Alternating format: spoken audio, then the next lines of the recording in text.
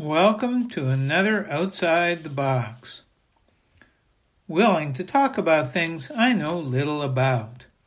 Today's topic is women's liberation. I do not identify as a woman, so speaking about women is a guessing game for me. However, I've listened to many women in this country and a few in other places. Here's what I think some of them are saying. The anticipated U.S. Supreme Court decision ending the legal right to an abortion in every U.S. state will have a huge impact on women and those who have relationships with them. The legal system will decide for women what their choices are or aren't, whether to birth that fetus or not. Does it sound a little like what the Taliban in Afghanistan might be saying to the women there? The decision is yours, but we as a government will regulate what your choices are and are not, because we don't trust you.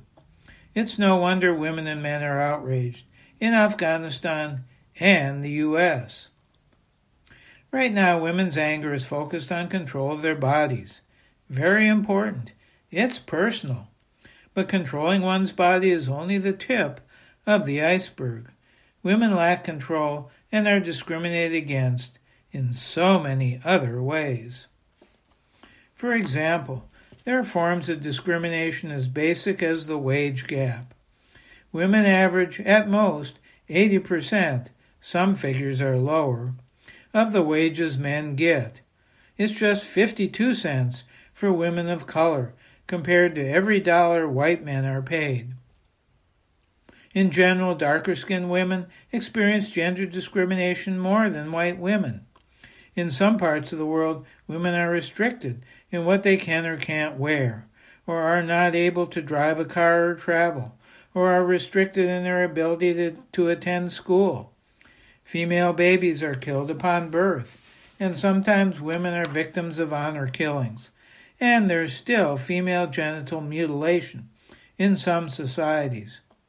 That may just sound like Afghanistan, the Middle East, or Southeast Asia, but it's true in other parts of the world as well.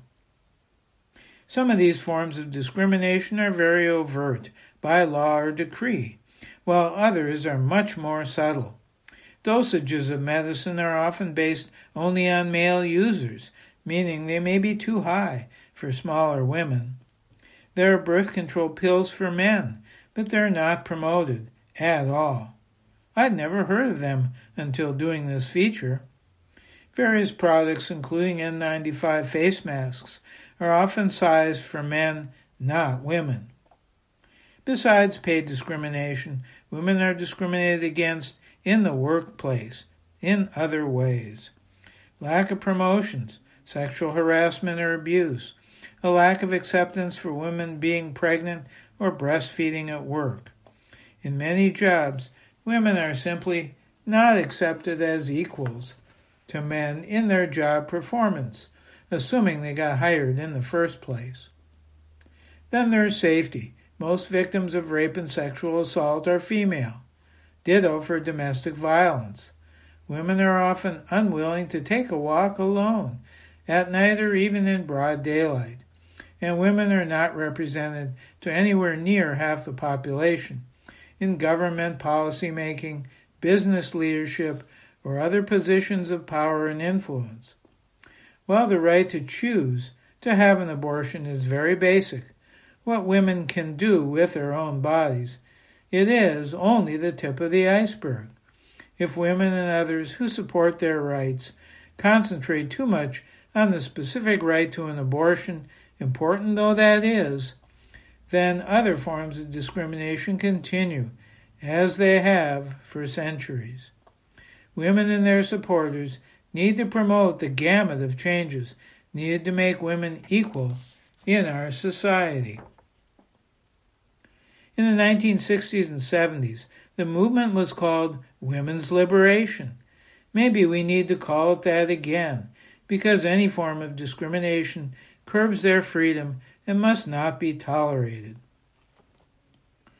What's your position on the right of a woman to have an abortion? How might a Supreme Court decision eliminating it as a right on the federal level impact you.